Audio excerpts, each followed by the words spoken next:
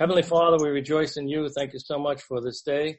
We thank you, Lord, as always, for your grace to us. We thank you, Lord, for the rich salvation that is ours in Christ Jesus, our blessed Savior. Thank you for the forgiveness of sins, Lord. We thank you for the new life that is ours and all that you have poured out into us. We thank you, Lord, for the adoption and for the fact that we are co-heirs with Christ. And Lord, we are just so humbled by your great love and grace to us. We thank you for this evening, Lord, as we can continue in this study on the importance of community. And Lord, we just pray that your Spirit would lead and guide the study and our conversation. And we offer it to you, and we pray this in Christ's name. Amen. Amen. Amen. All right, folks. All right. So have you ever been asked the question, what are you so happy about? Or what makes you so joyful at a time like this? Hopefully we've all been actually asked that once, at least once in our Christian lives. And, because God wants us to be joyful and a joy-filled people. It's not something we probably talk about a lot or think a lot about, but joy is essential to the Christian life. The scriptures are clear themselves. God's people are both commanded to rejoice and characterized by rejoicing. Our Heavenly Father is not indifferent to our happiness. Joy is not a garnish on the dutiful entree of Christian life. And joy is not the icing on the cake, but an essential ingredient in a complex batter. So the question, let me ask you, right now, if you had to rate yourself on a scale of 1 to 10, 10 being the highest, how would you rate as a joyful person? 7. How many? 7, 8. Thank you for sharing. I know it's always, these questions always put everybody on the spot. I'm sorry. I fluctuate. Can you repeat the question, Pastor Bob? Ellen fluctuates. Right now, if you had to rate yourself on a scale of 1 to 10, 10 being the highest, how would you rate as a joyful person? 8. 4. 8. 9. I'm definitely a 9. 9? Wow. She said 9? Wow. 5. Rest. I think you are, John. I think you are more than 4, John. You're more than 4, John. All right. Well, it's I'm not just counting on Sunday. We'll ask Terry. Yeah, that's a good person to ask. All right. And the follow-up question, all right, which we don't have to answer, but how would we rate our church on that scale? Would we consider ourselves a joyful or joy-filled church? I came across this short article while I was studying for this lesson. I just want to read it because I thought it was so very good. Joy should be the norm. It is true, of course, that joy isn't the only emotion we should and will experience.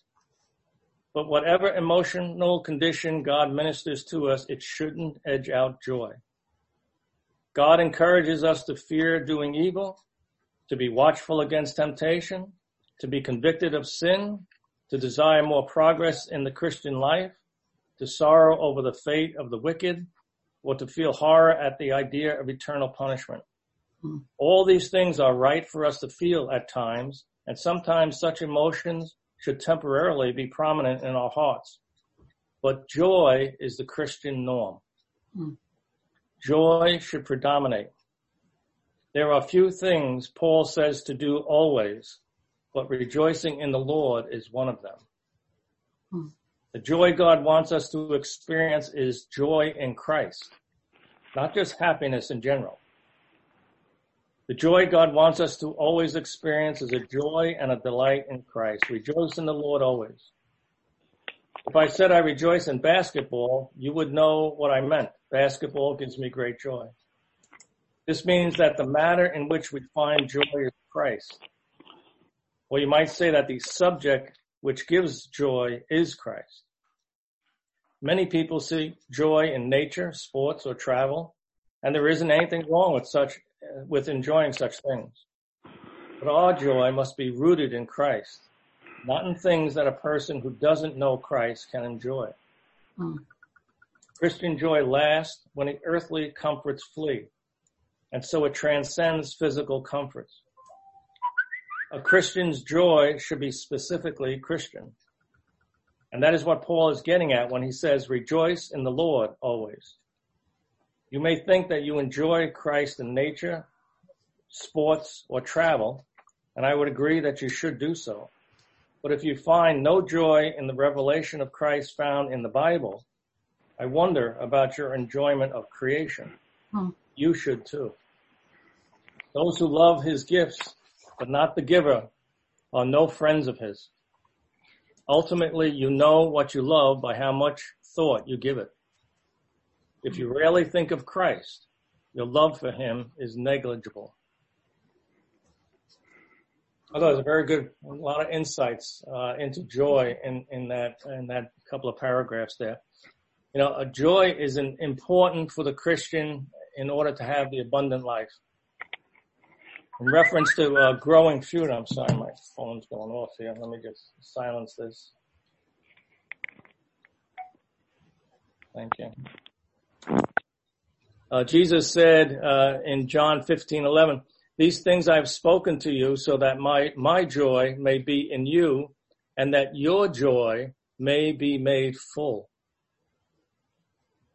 God wants us to have a full life, not one full of physical, temporary happiness, but the abundant, joy-filled life that comes from working in his kingdom. So let's start at the beginning and identify some sort of working definition of joy. What do you say joy is? Content. Being content. Contentment? Content. I think, content is good. I think under any circumstance, regardless of circumstances. Good. Okay. Joy is anticipating a great future. You're looking forward to something. That's joy. Well, that would be I like what Steve said. I think it's the knowledge that the future is better no matter how bad it is now. And the ultimate future is phenomenal no matter how good it is now. right. Yeah. Good. Yeah, you're all right on target there. Simply put, biblical joy is choosing to respond to external circumstances, whether good or bad, inner contentment, satisfaction, and security, because we know that God will use these experiences to accomplish his work in and through our lives. And in contrast, happiness comes from happenings. Happiness is a feeling we get from positive externals, while joy, on the other hand, remains even in the most difficult trials of life. And a lot of that has to do with everything that you said, contentment, the satisfaction, the security of knowing what lies ahead. This is always in Scripture the source of the writer's joys. James 1, 2, and 3 reads, consider it pure joy, my brothers and sisters, whenever you face trials of many kinds, because you know that the testing of your faith produces perseverance. Pastor, I think the key word in what you said is choosing. We often made this, idea that difference between joy and happiness is happiness just happens to you, as you said, but joy is something that you actually have to do. It is something that you say, I am going to be joyous. You can't always say you're going to be happy, but I choose to be joyous. And I think choice is important. It's an active principle, joy. Happiness is more passive, whereas joy is an active thing. You have to basically say, I will be joyful. And the reason we have our joy is, of course, Christ. But then I can always choose to be joyous because I have Christ. Good. Right. And that last part of what you said, Peter, is key to being able to choose joy. I have Christ. What could be a sufficient reason to always be joyful in the face of all the downsides to life in a fallen world? We don't want to muster up joy, the old British stiff upper lip, regardless of what is happening. There is a basis for experiencing constant joy, and it is the glorious person of Christ and his finished work. God is not advocating a baseless joy. He's not promoting mindless catchphrases like, don't worry, be happy. Remember, that's the joy that God wants you to have is fully justified by the facts. True biblical happiness and joy must be rooted in scriptural doctrine. Joy is the plant that grows in biblical soil. Remove it from that soil and it dies. There is no joy that pleases God that is not rooted in the truth of Scripture. And biblical joy is a response to what God has done for us in Christ, as Peter was pointing out before. And joy should be continual because the results of Christ's finished work are continual. To descend to gloom is to deny the greatness of his work. To allow depression to win the day is to belittle him and say to him, my problems outweigh your salvation. Pastor Bob, for me, joy is being a child of God and knowing my identity in Christ. I mean, everything you said is right. But to experience it, you have to know you belong to Christ. You walk with Christ and you're his child.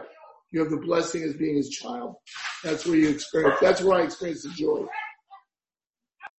Yeah, absolutely. Our joy is, as these words say, is based in the fact that we are in Christ. It's Christian joy that we are called to, and to rejoice in the Lord. Right? I think we have to be a little careful about depression in the sense that there's depression and there's depression. There's a depression that we sort of let ourselves into. But there's also a chemical depression that, that's different. That's a whole different world. I think the depression you're talking about, belittling Christ, and is that, we deliberately do that versus, you can't help it and, you have to take whatever medications, whatever. You have a medical or psychoneurologic condition that causes depression. Lord knows that if we didn't have Paxil and whatever, the world would end, but, because so many people take it. But there is a chemical element, depression has nothing to do with what we're talking about here. Yeah, absolutely. I would agree with you. I mean, we're not talking medical, depression. All right. But, people can be depressed because, they take their eyes off the Lord and his many benefits. All right. And they begin to, basically allow the devil a foothold, to begin to bring in all those negative thoughts, and which can just spiral downward, rather than, keeping our mind and our hearts fixed upon the Lord. I think it has to be a conscious thing. I'm sorry. Conscious? It has to be a conscious thing. I mean, you could be in a state or, of things not going very well, and they truly are not going very well. And so at that point, you have to really be aware that you have a choice, but it's a difficult one, So I think we have to make a conscious effort to do that sometimes. It's just not a natural thing normally, I don't think. I think it's supposed to be, but I don't know if it really is. No, you're right in that we wrestle with our flesh. Yeah. Right? Right. And that's why it's important for us to remind ourselves of the truth of Scripture. And the fact is that, joy is a fruit of the Spirit. Right. If you have the Spirit within you, you should be joyful. Okay? Now that doesn't mean that you go around grinning at everything in life. All right? That's being emotive, and that could be false too. And too many times people are false in what they emotionally feel. But we should be joyful, and that goes deep down, all right, and helps us to handle whatever circumstance comes along. But the fruit of Galatians 5:22 and 23, but the fruit of the Spirit is love, joy, peace, forbearance, kindness, goodness, faithfulness, gentleness, and self-control. Against such things there is no law. To walk in the Spirit, okay, it means we should be a joyful person. It's listed number 2 right after love. So, if it was being rated, we'd have to say in that verse it was pretty high. But the important thing to remember is that Christian's joy is rooted in our theological understanding of Christ and what he has done for us that overflows into our everyday life. Yeah. It also affects the world that watches us. You ever notice how quickly people are to point a finger at you when you do something that's not Christian? Yeah. And you're a Christian?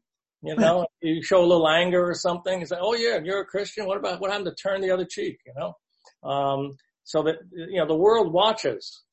Okay. And we have a testimony, and, a joyful people, are attractive people. Dr. Martin Lloyd-Jones wrote of the need for this type of joy and the hope as a witness in the world. He writes, if ever the world needed the witness and testimony of Christian people, it is at this present time. The world is unhappy. It is distracted and frightened. And what it needs is to see stars shining out of the heavens in the midst of its darkness, attracting the world by rebuking that darkness and by giving it light, showing how it can live that quality of life. So that, joy transcends the circumstances as we rest and trust in God and Christ through it. Whatever the hardships and the downers, we see that there are actually opportunities to transcend and to grow in our faith and trust in God. But let's be honest, it's easier to be joyful when things are going great. I mean, let's face it. I mean, if some tragedy befalls you and it's terrible, and yes, you have the joy of the Lord because of the ultimate destination and God in control, and we rest in that. But feeling joy at those times, I gotta say, might not be as easy as we're making it sound. Yeah, well, you're absolutely right. And being joyful does not, as we spoke about in the beginning, eliminate all those other emotions. And often the sadness and the trauma that we might go through. It doesn't say, well, you can't feel that. I mean, look at Christ himself. I mean, he experienced great emotions, and all your persons within the Bible. Look at David and the Psalms. I mean, they talk about roller coasters, ups and downs. All right. And yet there was that joy that I'd say stabilized. Those great ocean liners, they don't tip over because they're stabilized. They go through the storms and they rock, but they don't tip. And that's kind of like joy within us. Pastor,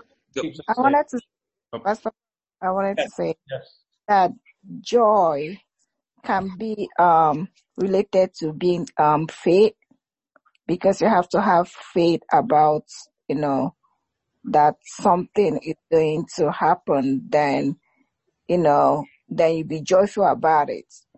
So joy and faith to me kind of like works together, because you have faith that, we are saved by faith, and that's why we are joyful.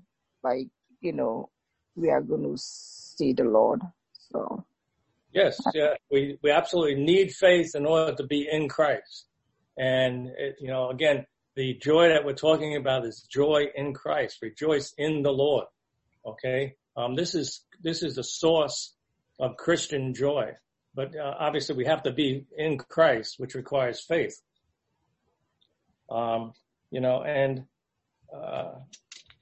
reminds us, when we're going, regardless of what we're going through, in Philippians 4:8.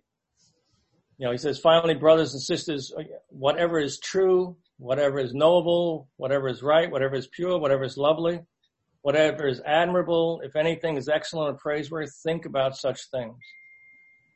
And thinking about such things stoke the flames of joy. When we think about all that the Lord has done for us, and even in the most difficult times when we walk through the valley of shadow of death, when all we can see is, the distant light, but we know that it's there. All right. God helps us and walks with us. And,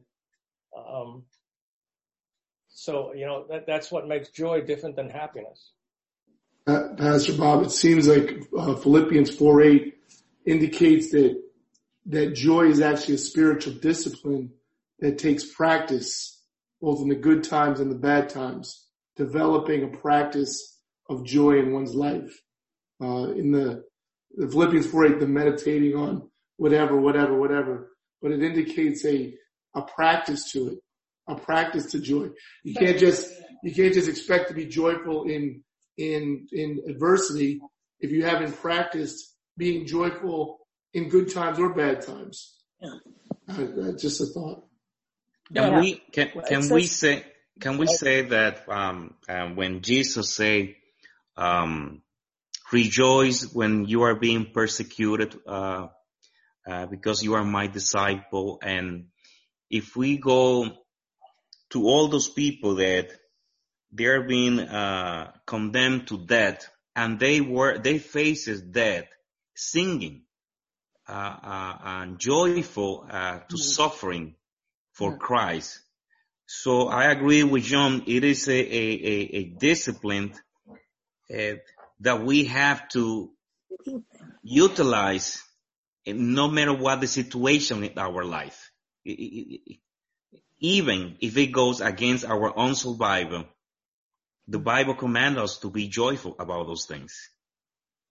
The people that the martyrs were joyful because, like Stephen, they were looking ahead. Okay, they knew what awaited them, right? And that gave them great courage. And one of the other characteristics that fuels joy is gratitude. Okay, being thankful to God. Yes. Okay, for all that He's done. Remember the old chorus, count your blessings. Yeah, one by one. One by one. And it will surprise you what the Lord has done. And, when we truly reflect upon all that the Lord has done for us, each and every day, we can't help but feel gratitude, and gratitude, bubbles up in joy. Yes. And we're very thankful for all that the Lord has done for us. But it requires us to know what the Lord has done for us. It requires us to be in the scriptures and understand everything that God has done for us and promises us yet. Pastor, can we have joy without relationship with one another? No. We can have joy in the Lord, but, God works both horizontally and vertically. And the community of God, the body of Christ, should be filled with joy because we share those blessings in Christ.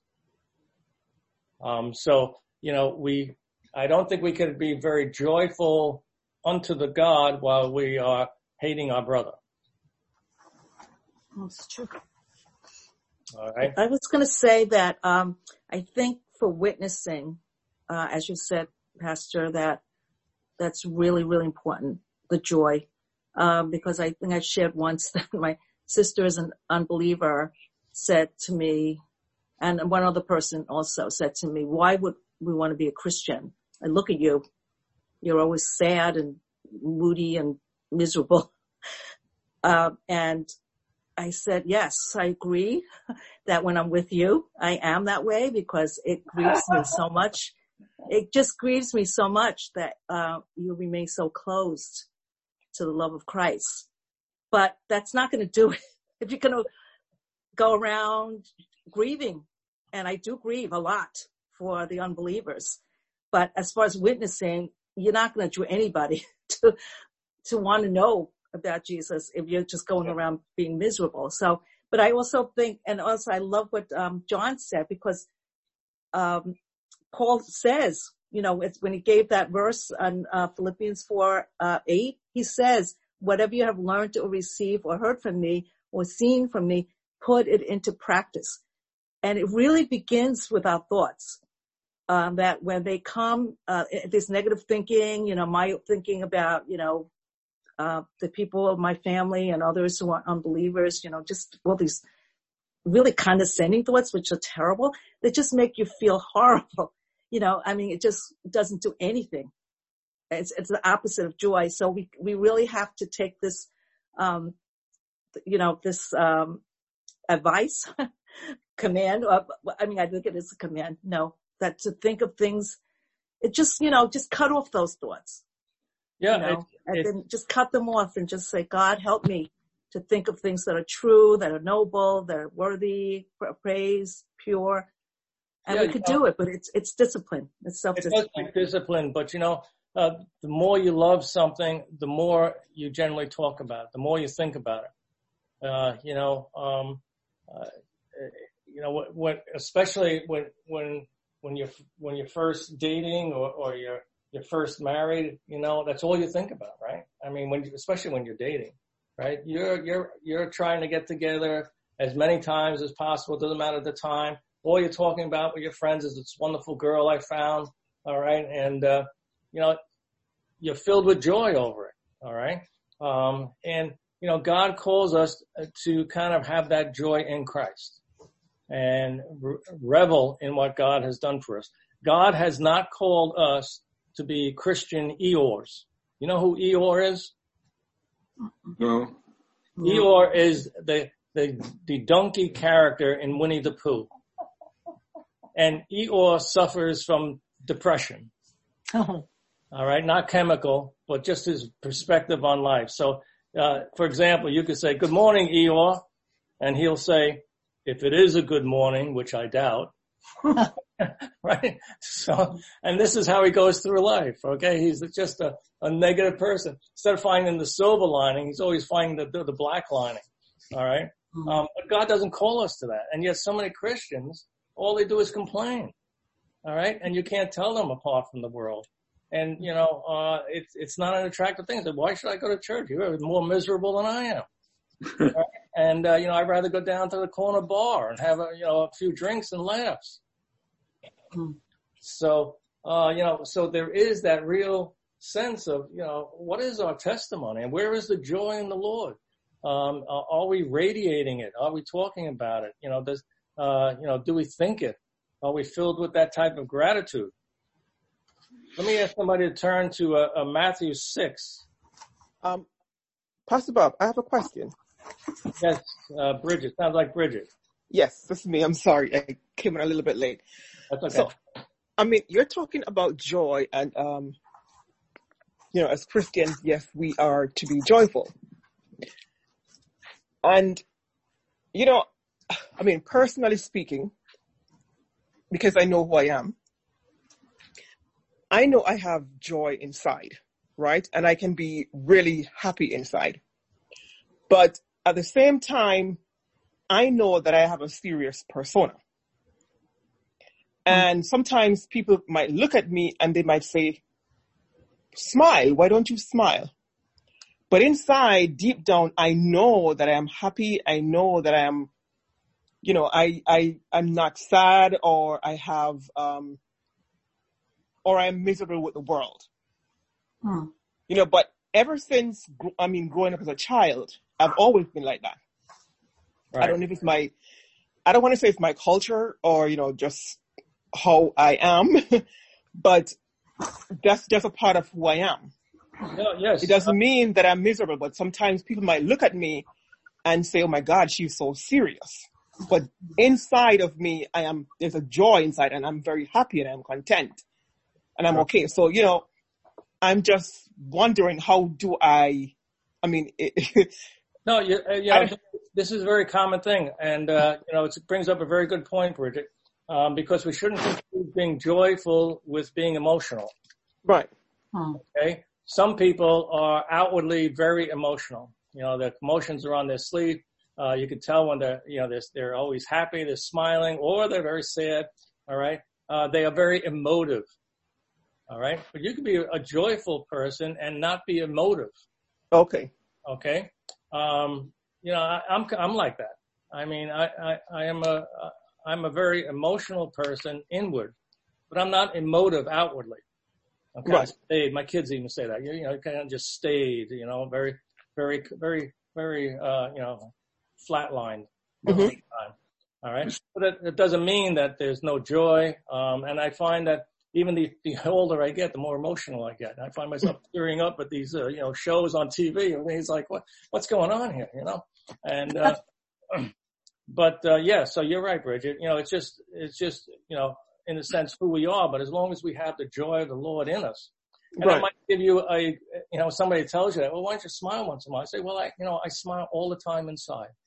I might give you an opportunity then to talk about how the Lord is inside of you. Mm-hmm. One thing that I don't like, all right, is sometimes when you see TV passes and such, and they try to be cheerleaders to make you more emotional. Right. And to generate emotion. But if it's not really coming from the heart, then it's just all facade. It's all fake. Yes. All right. Because we don't go to church for rah, rah, rah. All right. Now, if somebody wants to, say rah, rah, rah from a heart that's truly, overflowing with thanksgiving, that's fine. But I find it difficult when they keep harping at it. And like, if you don't show that emotion, then, you're not worshiping or something like that. Yeah. It's just I think I get judged a lot. People might say, oh my God, she's so serious. But deep down inside of me, I know, personally that I'm happy and I'm bursting with joy inside. But it's just, like I say, if that comes up in the conversation, I would go there. All right. I wouldn't, just, let it pass off, and I'd kind of explain it. I think it might be an opportunity to witness and say, how the joy of the Lord, just fills you inside. And, and go from there. Okay, thank you. Does anybody get to Matthew 6, verse 25 to 34?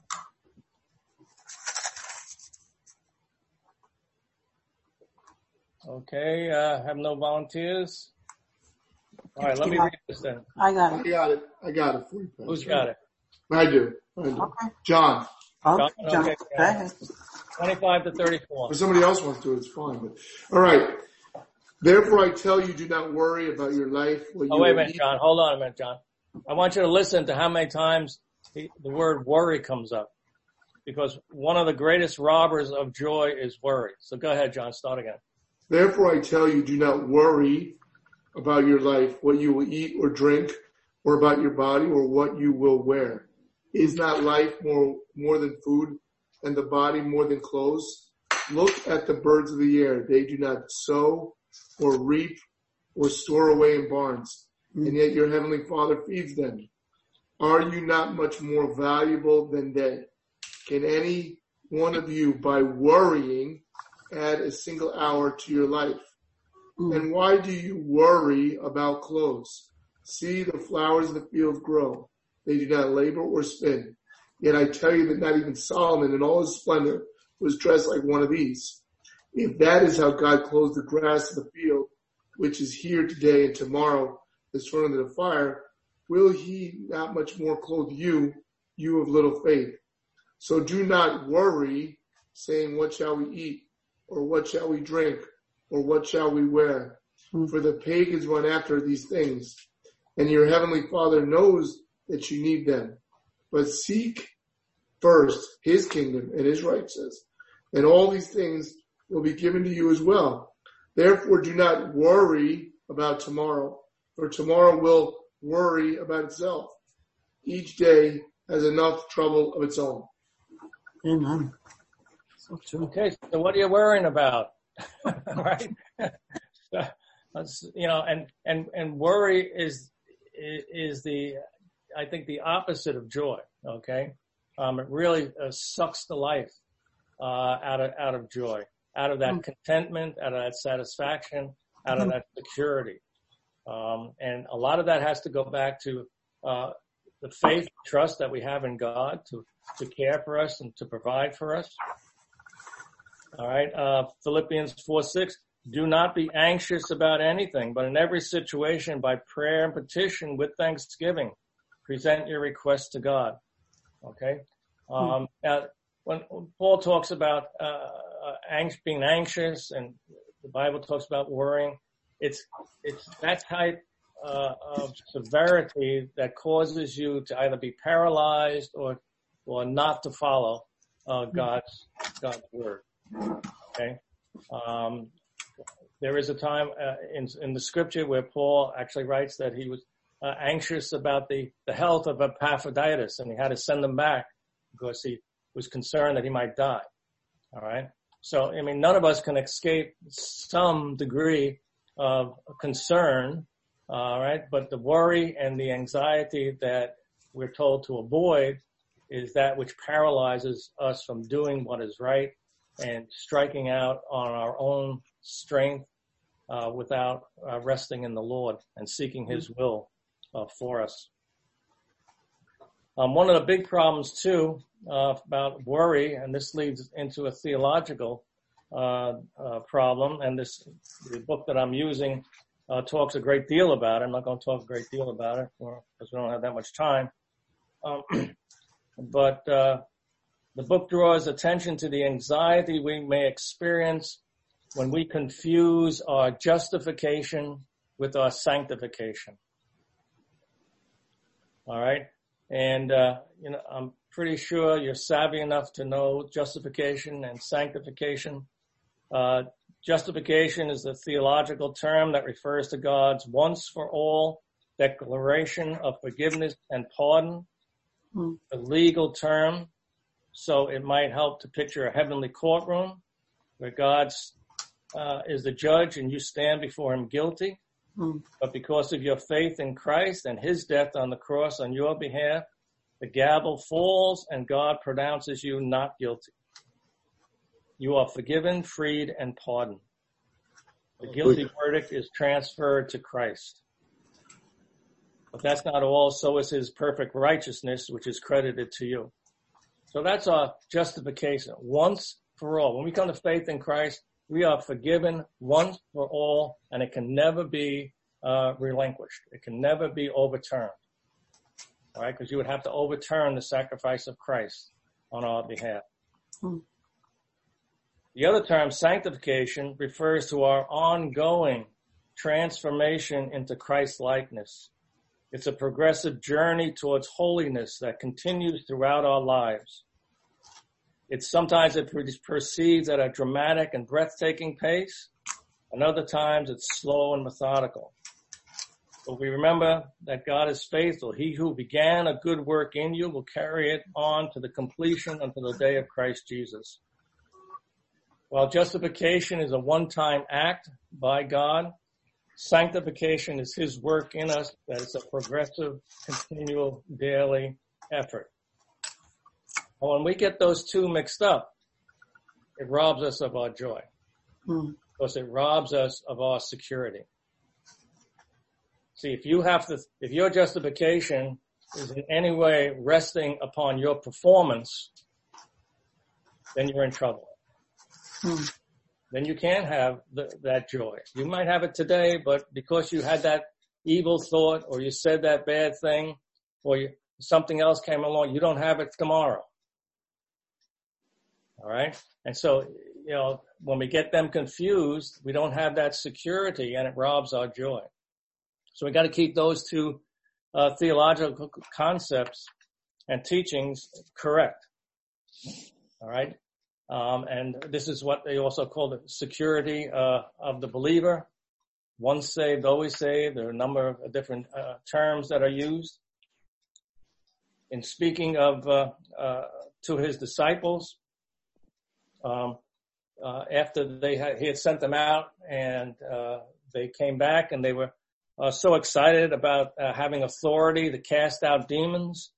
In Luke 10:20, Jesus says, however, do not rejoice that the spirits submit to you, but rejoice that your names are written in heaven. Again, going back to the source of our joy. Our names are written in heaven and nobody can erase it. Nobody can take that away. And speaking of his sheep who know his voice, Jesus stated in John 10:28, I give them eternal life and they shall never perish. No one will snatch them out of my hand. My Father who has given them to me is greater than all. No one can snatch them out of my Father's hand. I and the Father are one. What a great source of joy is our security, knowing that our salvation is firm. Pastor Bob? Yes, Annette. I was thinking, all this time I've been thinking about joy, and I'm thinking to myself, because we know who he is, like you're saying, and because we are part of him, we have a very rich joy. It's very different than an earthly joy. So in other words, when you see a person who seems to be joyful but still does not know the Lord, his joy is sort of shallow. Do you know what I mean? Well, yeah, I mean, it could be shallow. It could be deep for him. But for him. But I'll tell you one thing, yes. It's temporary. Yes, it's very temporary. All right? Yeah. Where the Christian joy in the Lord is for eternity. Exactly. Our joy in the Lord will only grow. And once we cross that bridge from this life to the next, okay, we'll experience a joy we can't even imagine now. Yeah. Yeah, I was going to say that Christian joy, it's definitely based on Christ and our salvation. I just remember when I was teaching, and I would be driving to work every day, and I would be listening to pretty regularly Tim Keller's sermons, and no matter what passage he was on in the Bible, he always brought us back. The end would be to bring us back to the cross. And he just had a brilliant way to do that and made the cross so real. So I would just get out of the car and just be filled with joy and just get into school, and the kids would say, oh, there's Miss Happy Eng, coming down the hallway. I mean, it didn't always last, when I had a tough class, but, it just just what you said, that we're justified, that, we're just in him forever. We're secure in our salvation. And I think as we think about it, as you spoke about it, Pastor, I just felt such joy. So it's so important that we don't wait until Good Friday and Easter to just remember the cross and the resurrection. I think that when that is real to us, and it should be real to us every day, that's when we just feel joy. And there's nothing that really can take away that joy. Amen. Yeah. This was why we also had difficulty, us ex-Catholics never knew. Like, we could have gone to confession Saturday and left confession and committed a sin. I'm like, oh my gosh, is that venial? Is that mortal? Am I going to go to hell? I better not. I better go every week. And you just never knew. There was not only no joy, it was fear. You were terrified, and you always wondered. And at some point you just, with the biblical faith, it's like John MacArthur said, if I could lose my salvation, I'd have lost it. Like 10 minutes after I got saved, I'd have been done. I'd been finished. But since we did nothing to obtain it, we could do nothing to lose it. And that's just like, I rest in that. Not because I'm perfect, far from it. But I just can't imagine having a mortal sin and having a venial sin, and am I in or am I out? Am I going to stick in purgatory? I mean, Catholics know all about it. Yeah, and this was Luther's great dilemma. Okay, Luther understood sin, and he was terrified of eternal damnation. And he would go to confession, the confessional, okay, and obviously in the Catholic Church, he was a monk, and he would spend hours in there. Hours, until the priest threw him out.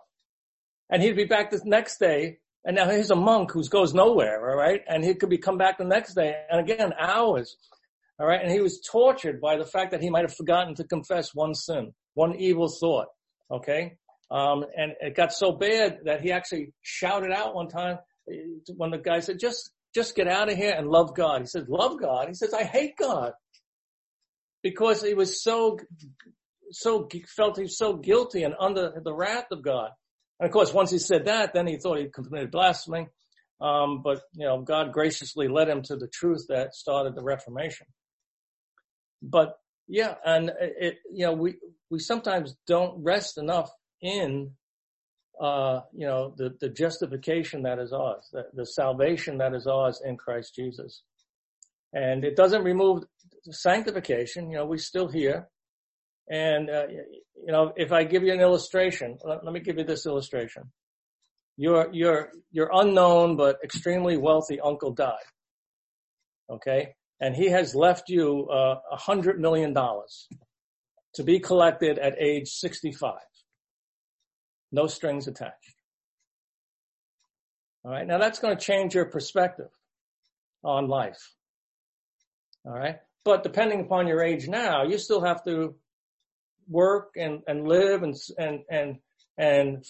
buy food and take care of yourself until you're 65. But as you're doing that, you got your eye on that 65 and that $100 million, and you're very secure. Okay. You're not worried too much about your financial stability and security. And that's a little bit like justification and sanctification. Okay. Justification is there. Okay. We're justified. It's done. It's over. It's done. But we're still here. And we are in the process of being sanctified, and we're being transformed into the image of Christ. And that takes a daily work and effort to be led by the Spirit in all things. So, Pastor Bob, I was just going to ask a question. So, we started the study talking about community and how God is a triune God. We talked about, the things that can keep us from being, good, contribute to the community of the church, right? The things the 5 things that, we're selfish or such as, self-reliance, self-sufficiency, being protective, seeking importance, self-will, right? We talked about, the things that, that made good friends, right? How to be a good friend, how to be discerning of good friends, barriers to the community, Christian community. We talked about all those things, prejudice and priorities and worldliness, individualism. How does this joy fit into the community part? I'm missing the connection. In the community. Anybody have any ideas that they want to share? Well, that's why I asked the question if we can have real joy without relationship. Because without community, I don't think that we can experience the joy. And remember, I cannot even have a good relationship with God if I don't have a good relationship with my brothers and sisters. So it is connected. The fruit of the Spirit, the first one is love, and the second is joy. And it is a building from there. So I think it is a great teaching about relationship. And even we can tie it up, when the Bible says that we are the salt of the earth. And as a Christian, and the testimony that we are supposed to give, how we're gonna relate to each other, this joy should be always there. Yes. The thing is that to be joyful is a mark of the Christian community. Okay? It should give evidence of our unity as brothers and sisters. It should be the flavor that the world can see and can taste. All right. Because it's a fruit of the Spirit, it's the same Spirit within all of us. So we should all be sharing that same joy. So it is not, again, like we started, this is not just something that, a little, icing on the cake or anything like that. Okay. This is something that should be marking both the individual as well as the community. because of what Christ has done for us all. And each one of us should be joyful in that. And that joy should be the source of joy for others. Pastor, can I say? Who's that, Patty? Yeah. So whoever just spoke, I don't know who his name is, but what is it? Winston. Winston, I think he just said something so very basic, because as we're talking about joy and love and relationships, I think that first of all, our relationship with God is an everyday activity, a discipline, a hope, a belief, right? Getting closer, making that effort to fall in love with God, get to know Him every day, right? That's one part. But our relationship with people is where we really exercise the discipline or the faith and the works part of the Spirit, love, to love fervently our brothers, which can be really hard, right? And Anna was saying she has her issues with her grief, and we all have family members or friends that can really challenge us. They hurt us, they reject us, or they're just a general, challenge. But the idea of being able to forgive 7 times 70 a day to an offense, to love beyond that offense or whatever the difficulties, the challenges are, that love and that action to me is where the witness really comes in and the joy comes in, because we successfully overcome the petty flesh and we ride into the spiritual high of obedience and the fruit of that. So what you were saying, I'm sorry, I forgot, Winston, I just felt like in community, that's where it's really exercised, in a church with all the difficult personalities, with everything, to still be able to love one another because we're able to forgive, and we have, and that I think transforms people's hearts when that I'm sure you are getting what I'm saying, but I think it's in the action of everyday relationships that a lot of that is proven. Good. Thanks, Patty. When I go to church, I look at that church as a family, and there isn't probably a family member that I don't talk to in my own family, let alone in the church, that I try to get to know in some way, because they are encouraging to me when they share something and I'm praying for them and something is happening. And so when I go to church, I'll ask people, well, how's this going? Or how's that going? And I'll see, how we're moving on together, to, whether it might be a tough relationship with a child or a neighbor or, work situation. And I like it when people show that kind of interest in me, and ask me how we're doing. And I might not always be happy when I have to say, oh, Heather still has her concussion and she was really bad this week. That might not have a happiness in me, but the joy that I'm looking for is that Heather's going to hold on to God and know that He's good, and that we're praying for that. So it is a community event. Being joyful alone doesn't really, it's nice, but it's just so much better when you have somebody to share that deep-seated joy with, because on top of that deep-seated joy is often disappointment. Yeah, the other aspect too. I have a question. So does, for the fruit of the Spirit, does a Christian has to have all the fruit of the Spirit? Does the Christian have to possess all love, joy, peace, long-suffering, gentleness? Yes.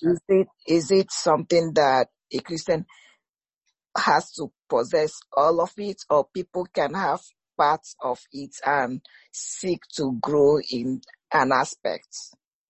Yes. You should have all of them. You'll have them in varying degrees, but you should seek to grow in all of them.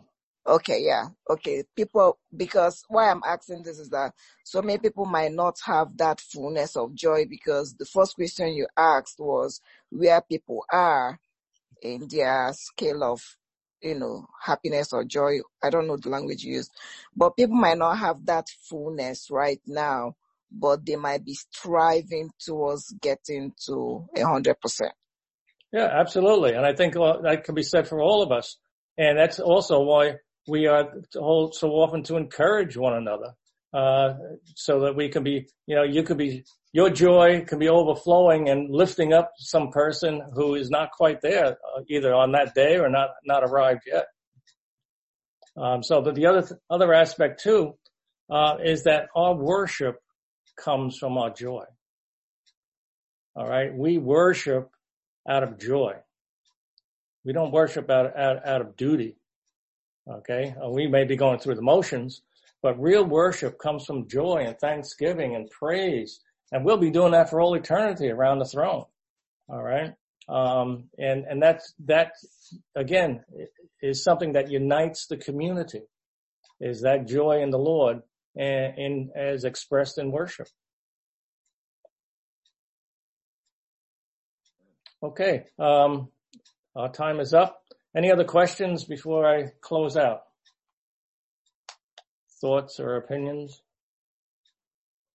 I would just respond to Chimsy saying that I agree with the fruit of the Spirit should be something we all achieve. And there are certain of those things she just listed where my fruit could feed everyone on this thing. There are others where we'd have to be dividing up a raisin and we'd probably have to be giving out small pieces because I'm not anywhere near that yet. So I think we are, that's our part of our sanctification, those areas we need to be improving on and so on and so forth.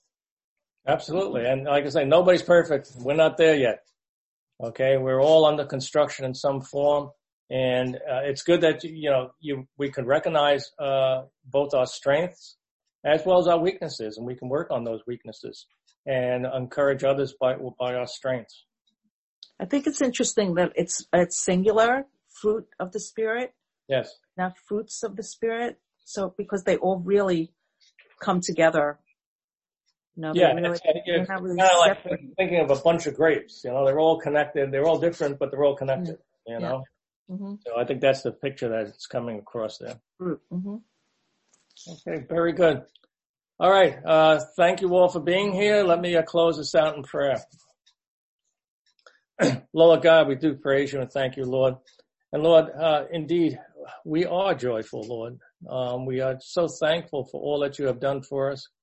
Lord, help us to be even more joyful as we continually reflect upon all that you have done for us and your great love for us when we didn't deserve it, Lord. And you loved us while we were yet sinners. And yet, Lord, we praise you and we give you great thanks. Fill us with the joy of the Spirit, with the fruit of the Spirit, Lord, and we'll thank you for it all. We pray in Christ's name. Amen.